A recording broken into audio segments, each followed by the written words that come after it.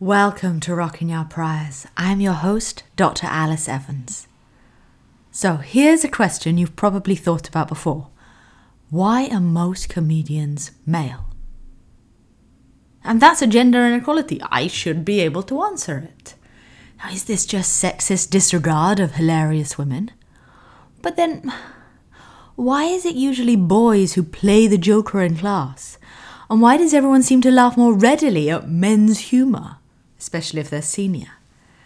Now, some of this is obviously cultural. In countries where sexist discrimination has decreased, there are now more female comics. Social media may have also enabled talented women to shine, leapfrogging misogynist gatekeepers. But is this gender gap entirely malleable, I wonder?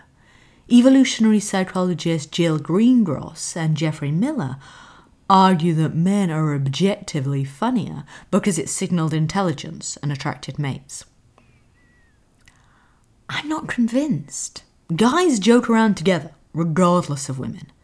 Further, if witty wordplay is merely a function of creative intelligence, it makes no sense that men should be more capable, since female intelligence was clearly favoured by evolution.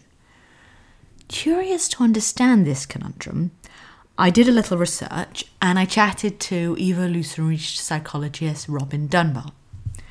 What follows is the sort of tidied up version of our emails. One caveat I should add, we're not implying binary sex differences. There are two overlapping clusters of characteristics, right? Okay, so here is my first point. Laughter triggers endorphins and cultivates solidarity. When we laugh, our brains upregulate endorphins, as showed by PET imaging. While watching a comedy sketch, people become more tolerant of pain.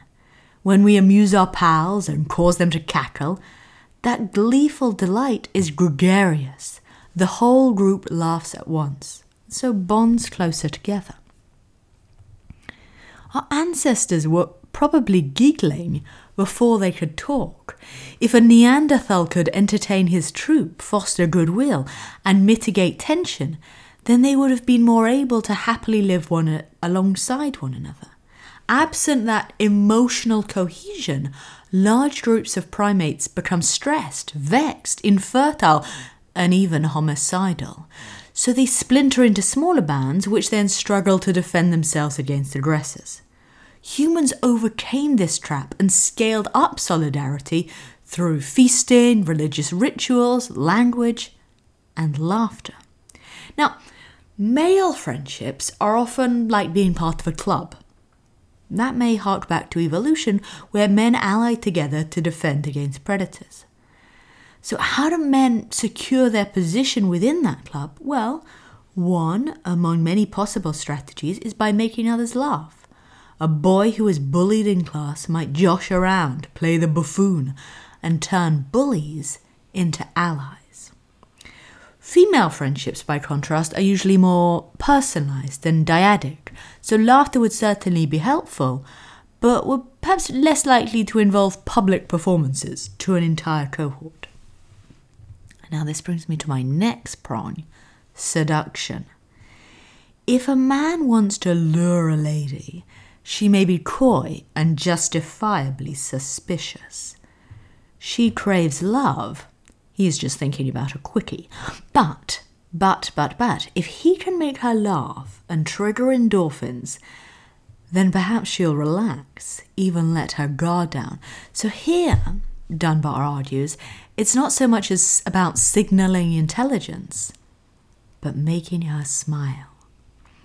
A woman is more likely to laugh if she finds a mate attractive. So studies find that laughter does not actually track objective hilarity. This is by neuroscience professor Sarah Scott. The woman laughs if she likes him. So let's summarize. If men jest and jostle as part of group bonding, while women laugh to signal sexual interest, then everyone will lap up male comedians.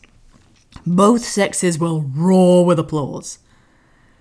Female comedians, however, will face a far greater challenge, as first noticed by the late neuroscientist Robert Bovine. The upshot of all this is that even if my smutty puns are downright brilliant, you just won't see the funny side. So I guess it's commiserations on your inability to appreciate true artistry.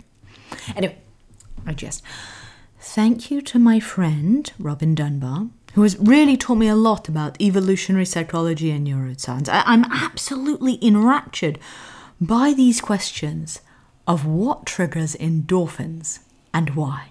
Okay, this is Rocking Our Priors, and I'm your unfunny host, Dr. Alice Evans. Take care.